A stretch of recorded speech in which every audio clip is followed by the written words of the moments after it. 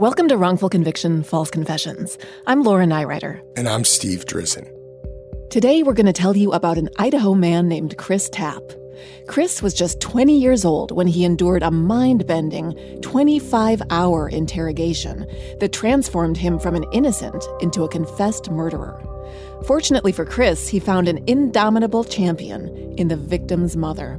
She convinced police to use a revolutionary new method of DNA identification to exonerate Chris Tapp and find her own daughter's killer. The 2024 presidential campaign features two candidates who are very well known to Americans. And yet, there's complexity at every turn. Criminal trials for one of those candidates. Young voters who are angry. The Campaign Moment podcast from the Washington Post gives you what matters. I'm Aaron Blake, and I'm covering my 10th election cycle. My colleagues and I have insights that you won't find anywhere else. So follow the Campaign Moment right now, wherever you're listening. The Kakadu plum is an Australian native superfood containing 100 times more vitamin C than oranges. So why have you never heard of it? PR. No one's drinking a Kakadu smoothie? I'm JB Smoove, and that was a full episode of my new podcast, Straightforward, inspired by guaranteed straightforward pricing from AT&T Fiber. Get what you want without the complicated. AT&T Fiber, live like a gigillionaire. Available wherever you get your podcasts. Limited availability in select areas. Visit AT&T.com/hypergig for details. Okay, round two. Name something that's not boring. A laundry? Ooh, a book club. Computer solitaire, huh? Ah, sorry, we were looking for Chumba Casino.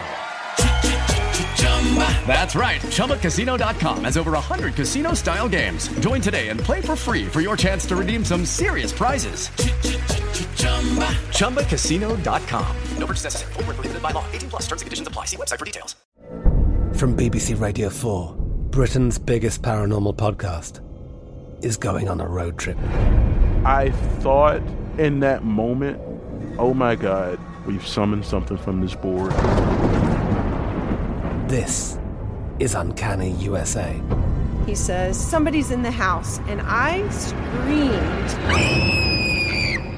Listen to Uncanny USA wherever you get your BBC podcasts, if you dare.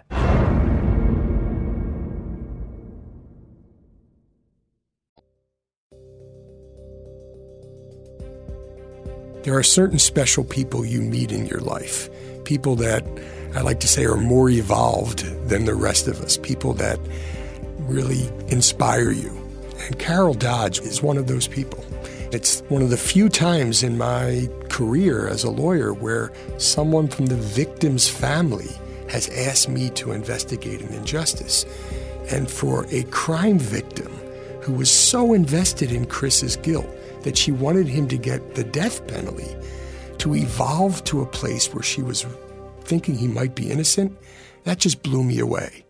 How was it that a layperson could look at these interrogation tapes and see all of the problems, all of the coercion, all of the leading questions, all of the fact-feeding, when law enforcement officers on the Idaho Falls Police Department couldn't see it themselves? I mean, it shows that wrongful convictions affect more than just the defendants. It's also the victims' families, the survivors of these horrible attacks who are being fed a line about an innocent person being guilty. It wasn't easy. She had help from a lot of other people, but it was her persistence and her desire for knowledge that ultimately changed the course of this case. Chris Tapp's story starts in Idaho Falls, a town of about 100,000 people in southeastern Idaho, about 2 hours north of Yellowstone National Park. Idaho Falls is a beautiful place. There's mountains on the horizon, and the Snake River cuts straight through town. Gorgeous though it may be, the town was racked by terrible ugliness nearly 24 years ago. In June 1996, Idaho Falls resident Angie Dodge was 18 years old.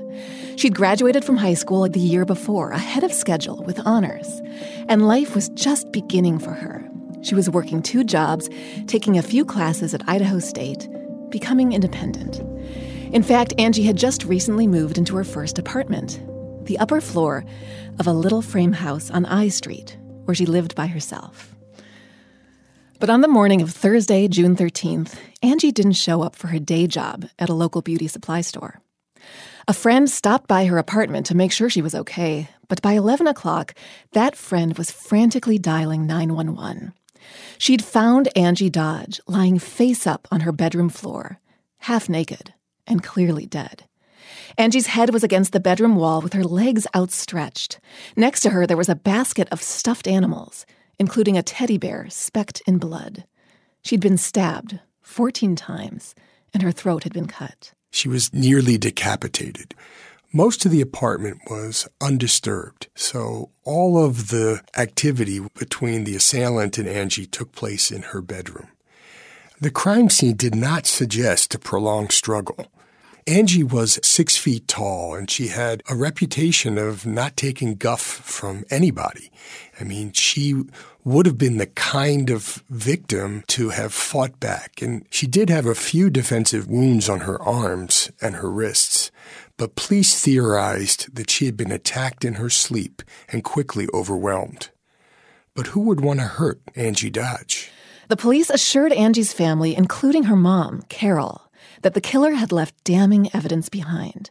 Semen left on Angie's body yielded a full DNA profile, but police ran the profile through the state and national DNA databases and got no hits. They compared it against Angie's male friends and family members, still no hits. And as summer turned to fall and the temperatures dropped, the case went cold too. The case stayed cold until January 1997, when an acquaintance of Angie's named Ben Hobbs was arrested in Nevada for a knife-point sexual assault. Police started questioning Ben about whether he was involved in the attack on Angie, which seemed to be similar. But Ben insisted he had nothing to do with Angie Dodge and eventually lawyered up. So instead, police turned to his friend, Chris Tapp, to see if they could get some dirt on Ben. At the time, Chris was 20 years old, maybe a year or two older than Angie. In fact, he and Angie and Ben were part of a young group of people who hung out on the trails along the Snake River and partied from time to time. This group of friends called themselves the River Rats crew, and police figured that if one of the River Rats had attacked Angie, then the others would know about it. Not only was Chris Tapp a river rat, but one of the police officers had known Chris for years. He figured it'd be easy to use their trusting relationship to make Chris give up whatever he knew about Ben. Idaho Falls police decided to question Chris, and here come the interrogations. Not one, not two, but eventually 9 of them, spread out over nearly 4 weeks for a total of 25 hours of questioning. The statements that police get are chaotic, confused, jumbled. And the tactics police used, well, they're a recipe for wrongful conviction. It all began for Chris on Tuesday, January 7th. The officer starts by asking Chris about Ben's possible role in Angie's death. Chris denies knowing anything about it, over and over again. I mean, I'm going to be straight up and truthful with you. If I did anything know about this, I would say, but I do not know. That's all that's true. I'm not lying. But the police have an unsolved murder on their hands, and Chris's possible knowledge about Ben Hobbs was the only lead they had. They try to create leverage with Chris by implying that he's withholding crucial information and that there could be consequences if the investigators don't get what they need. The deeper they get into the interview, the more police up the pressure. They tell Chris that he has to tell them something about Ben. Now, this officer was not a stranger to Chris. He was a school resource officer who Chris had known throughout his life. And one of the tactics this officer used was the false friend technique, suggesting that he was there to help Chris, to see him through this problem. I shouldn't be saying this, but I'm kind of close to you. I've got to know you. You're not one of these crumbs that could go out and do that. And the police suggest that if Chris tells them something about Ben, then they'd pull some strings. That even though he's getting dragged into the investigation, they'd protect him. He wouldn't have anything to worry about. It's a theme they'd go on to repeat again and again. I promise I will do everything I can to help you. Chris continues to insist that he doesn't have anything to tell them, and eventually the cops let him go home. But a few days later, on Friday, January 10th, the police are back. They still suspect that Chris is withholding information to protect his friend. They need more leverage, so they give him a polygraph test, and they tell him that he flunked it. It was extremely painful to watch because you see someone's will being broken over and over and over again by these two interrogators primarily, the friend, the school resource officer, and the polygrapher. They also tell Chris that by covering for his friend, Chris is making himself an accessory to murder. And the police start warning him that the law treats cover-ups the same as the crime. In other words, Chris Tapp is now facing the gas chamber. You're already looking at the possibility of getting charged with murder one, which max penalty is death. Minimum penalty is life imprisonment with no parole. You gotta save your life. Period. You gotta save your life. The threat of death penalty is in the air. Chris is terrified. And so he starts to make things up in order to please his interrogators and save himself from a death sentence. He tells a story in which he'd heard Ben Hobbs admit to killing Angie.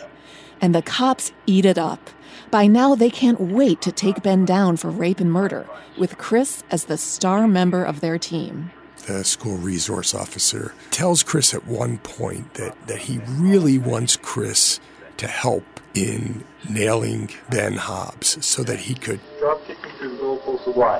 kick Ben Hobbs through the goalposts of life. Toxic masculinity, anybody?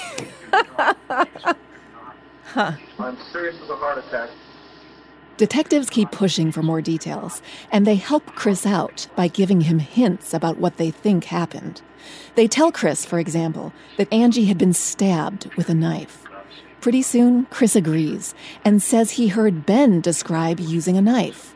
But even as Chris regurgitates these details, he's freaking out, crying hard, terrified that whatever he says won't satisfy his interrogators, that instead of helping police dropkick Ben, he'll end up being the football.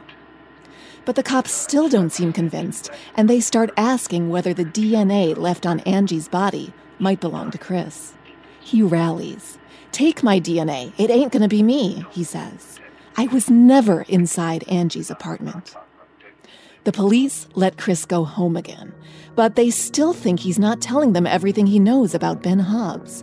So the next day, January 11th, they arrest Chris and charge him as an accessory who helped cover up Angie Dodge's murder. And that threat or suggestion of the gas chamber, that's becoming realer and realer to Chris. Pretty soon, the promise of help gets more real, too. Chris gets a lawyer, and that lawyer negotiates an immunity agreement. Under the deal, Chris would escape charges if he provides information about who raped and killed Angie Dodge. But it's got to be information that the police will believe. And the police tell him that in order to go free, they expect him to say he was present during the attack. In their words, get us up close. If he does that, they suggest he can go home. They'll leave him alone. We can't help you unless I help myself. Now, Chris has no choice but to tell lies, placing him inside Angie's bedroom. And as police keep pushing, Chris has to take the story further and further. By the very end, he agrees that he slashed Angie with a knife and held her down while Ben raped her. Did Ben Hobbs force you to cut Angie Dodge across the right breast with the knife? Yes. Even though Chris now has agreed to say he was directly involved, he can't get the story right. He doesn't know basic facts like the layout of Angie's apartment or what room the attack occurred in. In fact, at one point, the police take Chris to I Street so he can point out Angie's home and walk them through the crime scene. But he can't even tell them which house she lived in. He guesses that she lived on the corner when she really lived in the middle of the block. This should have been a huge red flag to these officers. He had previously told them that they won't find his DNA there because he'd never been to Angie's apartment. But they are stuck in the Chris Tapp box, and they can't get out of it. They refuse to get out of it, even when a big problem emerges about a week later. And it's a problem we've seen in case after case. By January 18th, the police have done DNA testing, and the results are back. Their DNA from the crime scene does not belong to either Ben Hobbs or Chris Tapp. Neither of them could have been Angie's rapist, and the police accept that Ben Hobbs had nothing to do with this crime. But Chris, on the other hand, he had confessed to being there, and why would anyone confess unless they were guilty? The police decide they'll never know whose DNA was left at the crime scene, but they stick to their belief. Chris was involved. They conclude that he's been protecting the identity of the real rapist this whole time. They're furious, and the immunity deal is yanked off the table. Chris Tapp is charged with first-degree murder and sexual assault, and the county prosecutor announces that he'll seek the death penalty. At Chris's trial, prosecutors show the jury one brief clip from the interrogation, cherry-picked from 25 hours of videotape. This excerpt makes his confession seem spontaneous and voluntary. And on May 28th, 1998, Chris Tapp is convicted of the rape and murder of Angie Dodge.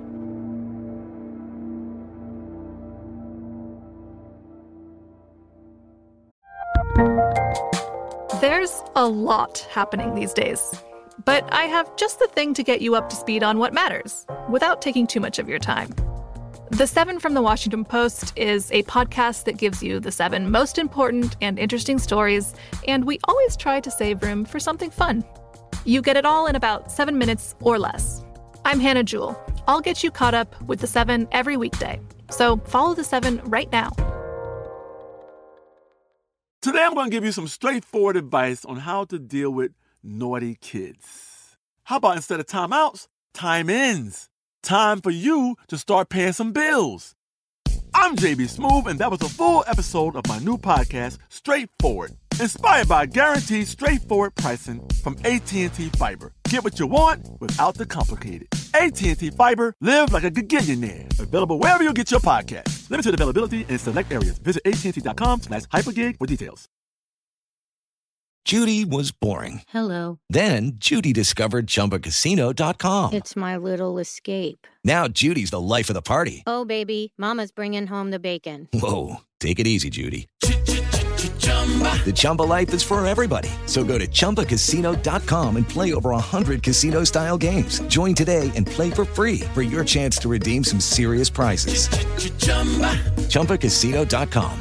No purchase necessary. Void where prohibited by law. 18+ terms and conditions apply. See website for details. I'm Katya Adler, host of The Global Story. Over the last 25 years, I've covered conflicts in the Middle East, political and economic crises in Europe, drug cartels in Mexico. Now I'm covering the stories behind the news all over the world in conversation with those who break it. Join me Monday to Friday to find out what's happening, why, and what it all means. Follow The Global Story from the BBC wherever you listen to podcasts.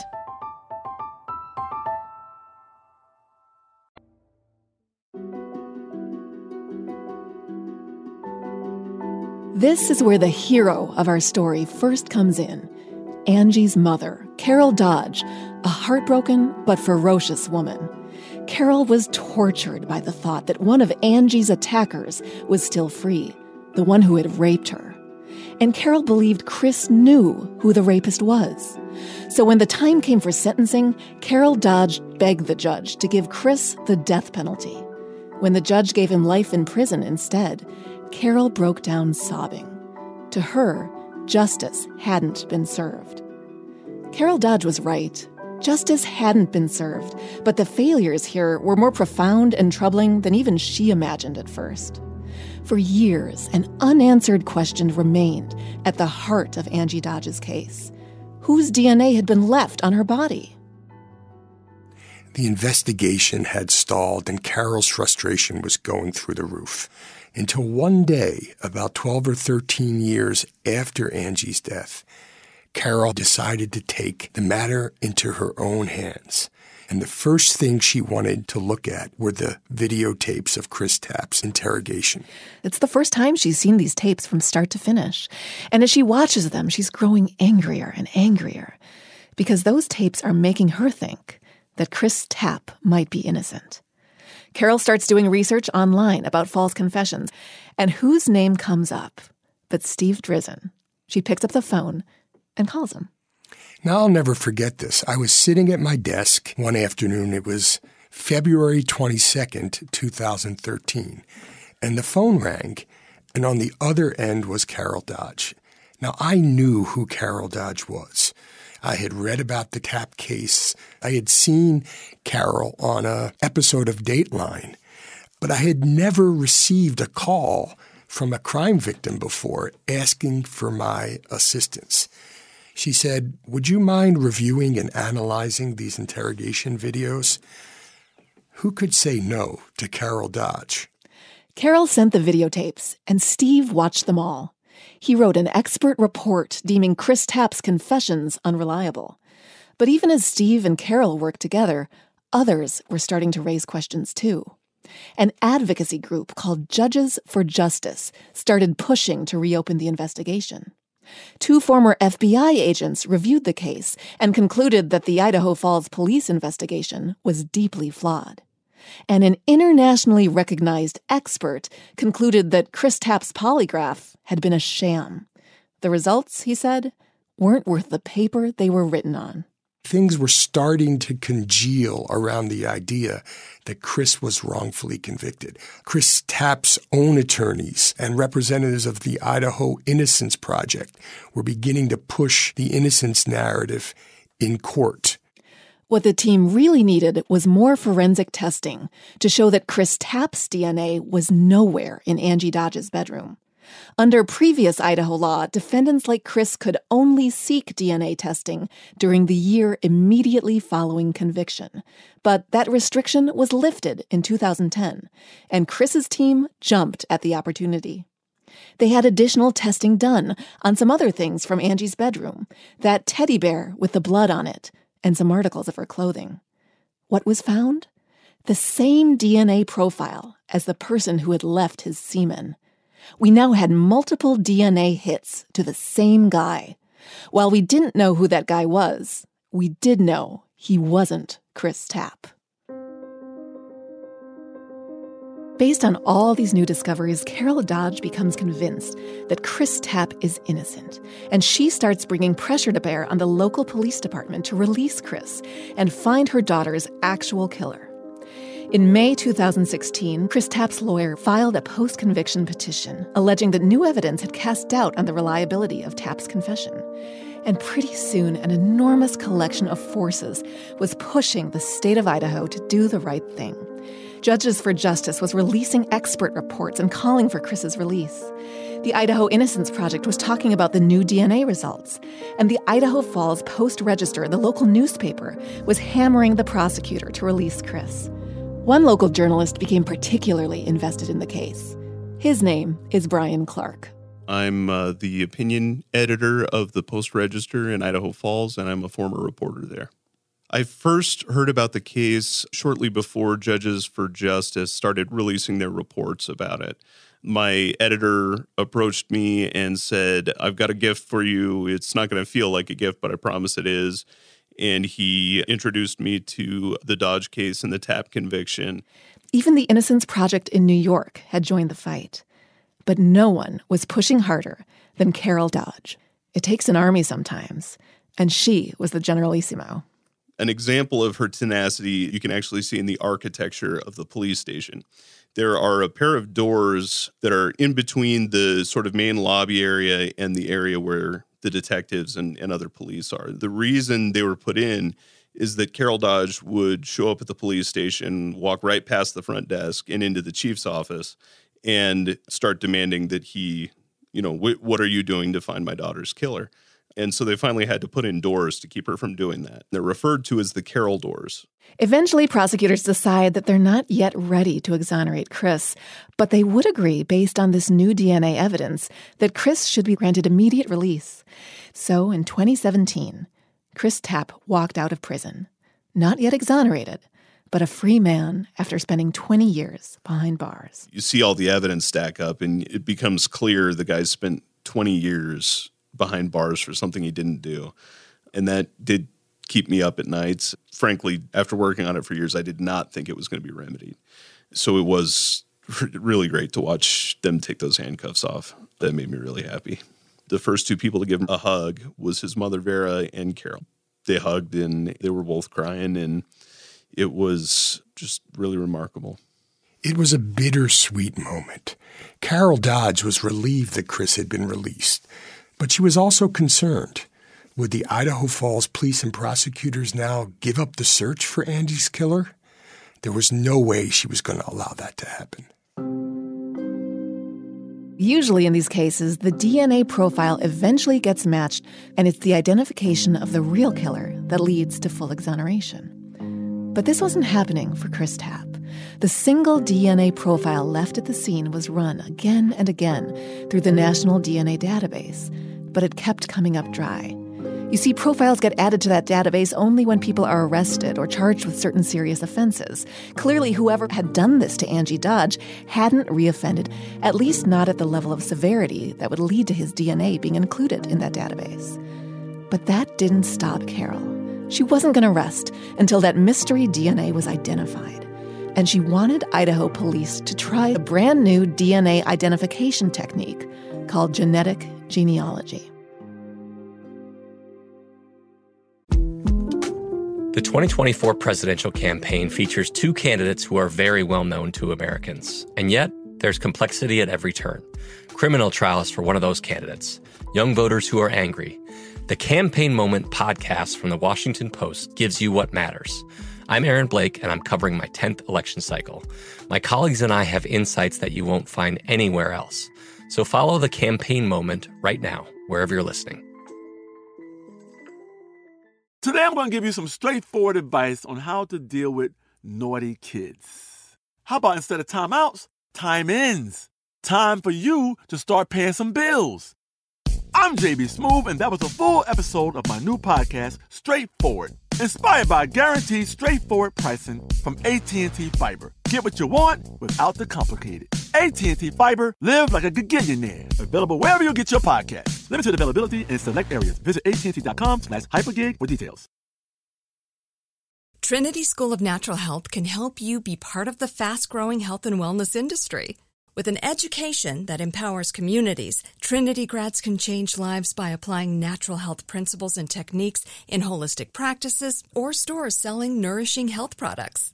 Offering 19 online programs that fit your busy schedule, you'll get training to help turn your passion into a career. Enroll today at trinityschool.org. That's trinityschool.org. I'm Katya Adler, host of The Global Story. Over the last 25 years, I've covered conflicts in the Middle East, political and economic crises in Europe, drug cartels in Mexico. Now I'm covering the stories behind the news all over the world in conversation with those who break it. Join me Monday to Friday to find out what's happening, why, and what it all means. Follow The Global Story from the BBC wherever you listen to podcasts.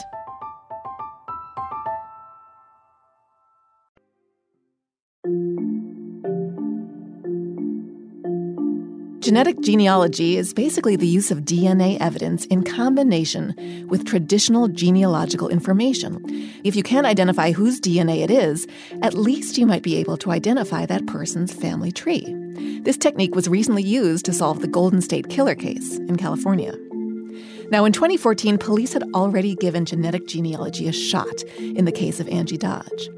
Using the DNA profile from the crime scene and an Ancestry.com database, they obtained a partial DNA match to a man in New Orleans, a possible suspect, a man named Michael Usry.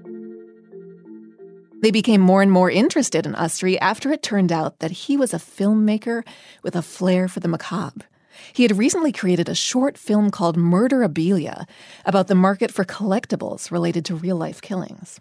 And when he told the officers that he had been to Idaho at some point around the time of this crime on a camping trip, their expectations soared even higher. Police interviewed Michael Usry and got his full DNA profile, but it didn't match the DNA left at the scene.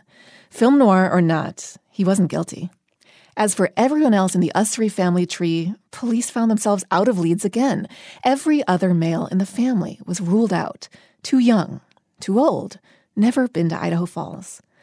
But again, Carol Dodge didn't give up. In 2018, she found the genetic genealogist who'd cracked open the Golden State Killer case, Dr. C.C. Moore. Carol pressured police to hire Dr. Moore, and they did. Dr. Moore started looking through obituaries to fill in the blanks in the Usry family tree. And she was able to take samples that were found at the crime scene and compare them to a genealogical DNA database. That led her to a family tree of individuals who could be related to the person who left the DNA at the crime scene. And only with the help of an obscure record that they found in a library, they were finally able to track down Brian Dripps. Brian Dripps is a biological Usry who had been adopted by his stepfather and grew up as part of another family. By the time his name came up in late 2018, Dripps was 53 years old. And it turned out he used to live in Idaho Falls, right across the street from Angie Dodge. Police had actually interviewed him during a canvass of the crime scene and the area around where the crime occurred. They interviewed the true killer within days of Angie Dodge's murder. Brian Dripps had left Idaho Falls shortly after the killing. He was now living in a different part of Idaho, and he wasn't in the national DNA database. He was the perfect suspect. Now all police needed was a complete DNA match. They started tailing Dripps, and they found their opportunity when he threw a cigarette butt out his car window.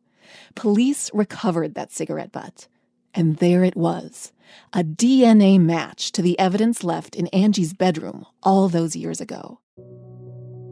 After more than 2 decades, Brian Dripps was arrested for the rape and murder of Angie Dodge, and Chris Tapp was finally exonerated in an Idaho courtroom on July 17, 2019. Since then, Chris Tapp and Carol Dodge have become close. They've even appeared on television together to tell their intertwined stories of injustice. For his part, Brian Dripps is currently incarcerated in Idaho Falls, where he's awaiting trial on first-degree murder and rape charges. He's entered a plea of not guilty. Fighting for justice can be a long, slow crawl.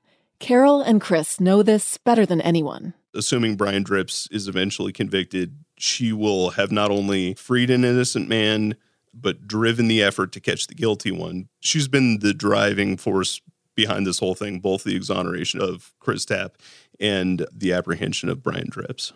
Slowly but surely over many years, she was able to get the Idaho Falls police out of the Chris Tapp box. She got them to see the truth. Carol? Yeah. Hi, how are you? Today, Steve, I'm really sad. I was just sitting here thinking what the cost of justice is, all the things that I sacrificed because of people that could have done the right thing at the very beginning. It's so important that you say that. People really don't know that there's been a real price to your 23-year search for the truth. I never allowed any of the authorities to tell me no. Every time they told me that something couldn't be done, I would just say, well, watch me. There's things that your work has done which you probably can't even see or appreciate yet that I hope gives you some comfort. It does. I love you. I love you too, and thank you.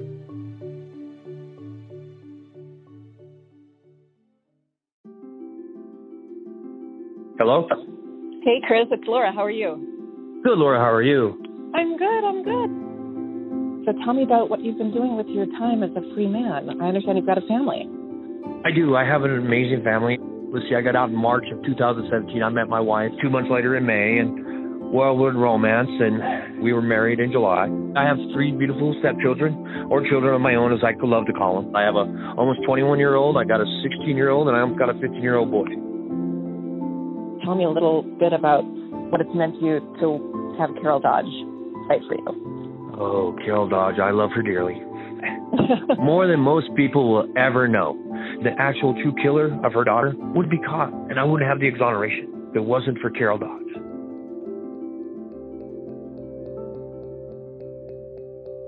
Chris, it was a great honor for me to play even a small role in your exoneration, and being in that courtroom when you were finally cleared was one of the highlights of my career.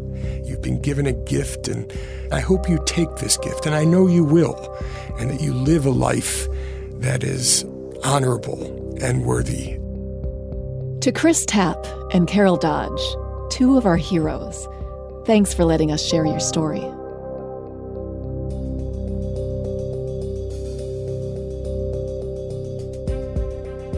And that's the story of Chris Tapp. Next week, join us as we bring you to Brooklyn, New York, where David McCallum and Willie Stuckey were wrongfully convicted of murder.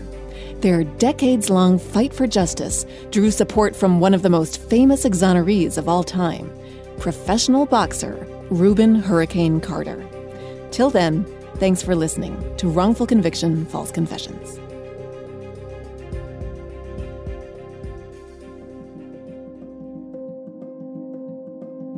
Wrongful Conviction, False Confessions is a production of Lava for Good Podcasts in association with Signal Company No. 1. Special thanks to our executive producer, Jason Flom, and the team at Signal Company No. 1, executive producer Kevin Wardis, senior producer Ann Pope, and additional production and editing by Connor Hall.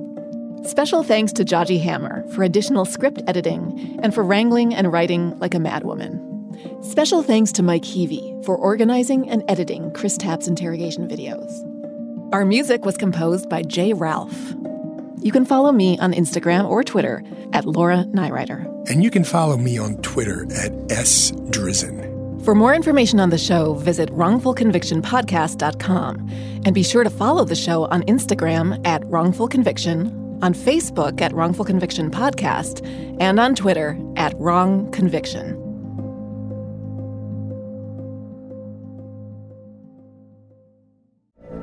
From BBC Radio 4, Britain's biggest paranormal podcast is going on a road trip.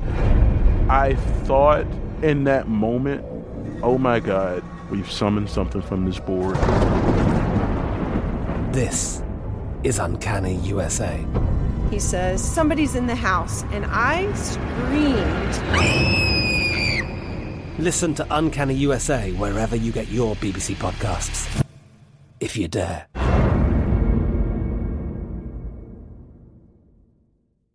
Xfinity has free premium networks for everyone this month, no matter what kind of entertainment you love. Addicted to true crime? Catch killer cases and more spine-tingling shows on A&E Crime Central. Crave adventure? Explore Asian action movies on Hi-Ya. Searching for something extreme? Check out skating, snowboarding, and more on Fuel TV Plus, the global home of action sports. And find crowd-pleasing bops on iHeartRadio's Hit Nation playlist. There's new free shows and movies to love every week. Say free this week in your Xfinity voice remote. Trinity School of Natural Health can help you be part of the fast-growing health and wellness industry. With an education that empowers communities, Trinity grads can change lives by applying natural health principles and techniques in holistic practices or stores selling nourishing health products. Offering 19 online programs that fit your busy schedule, you'll get training to help turn your passion into a career. Enroll today at trinityschool.org. That's trinityschool.org. Open a limited-time 11-month certificate at Kemba Financial Credit Union. At 5.25% APY, it's more than triple the national average, plus it's a safe and secure way to grow your money. Visit your local branch or kemba.org/CD for details. Offer expires May 31st, 2024. APY equals annual percentage yield. Restrictions apply. $500 minimum and $250,000 maximum deposit. Advantage status required. Comparison based on bank rate average. Federally insured by NCUA.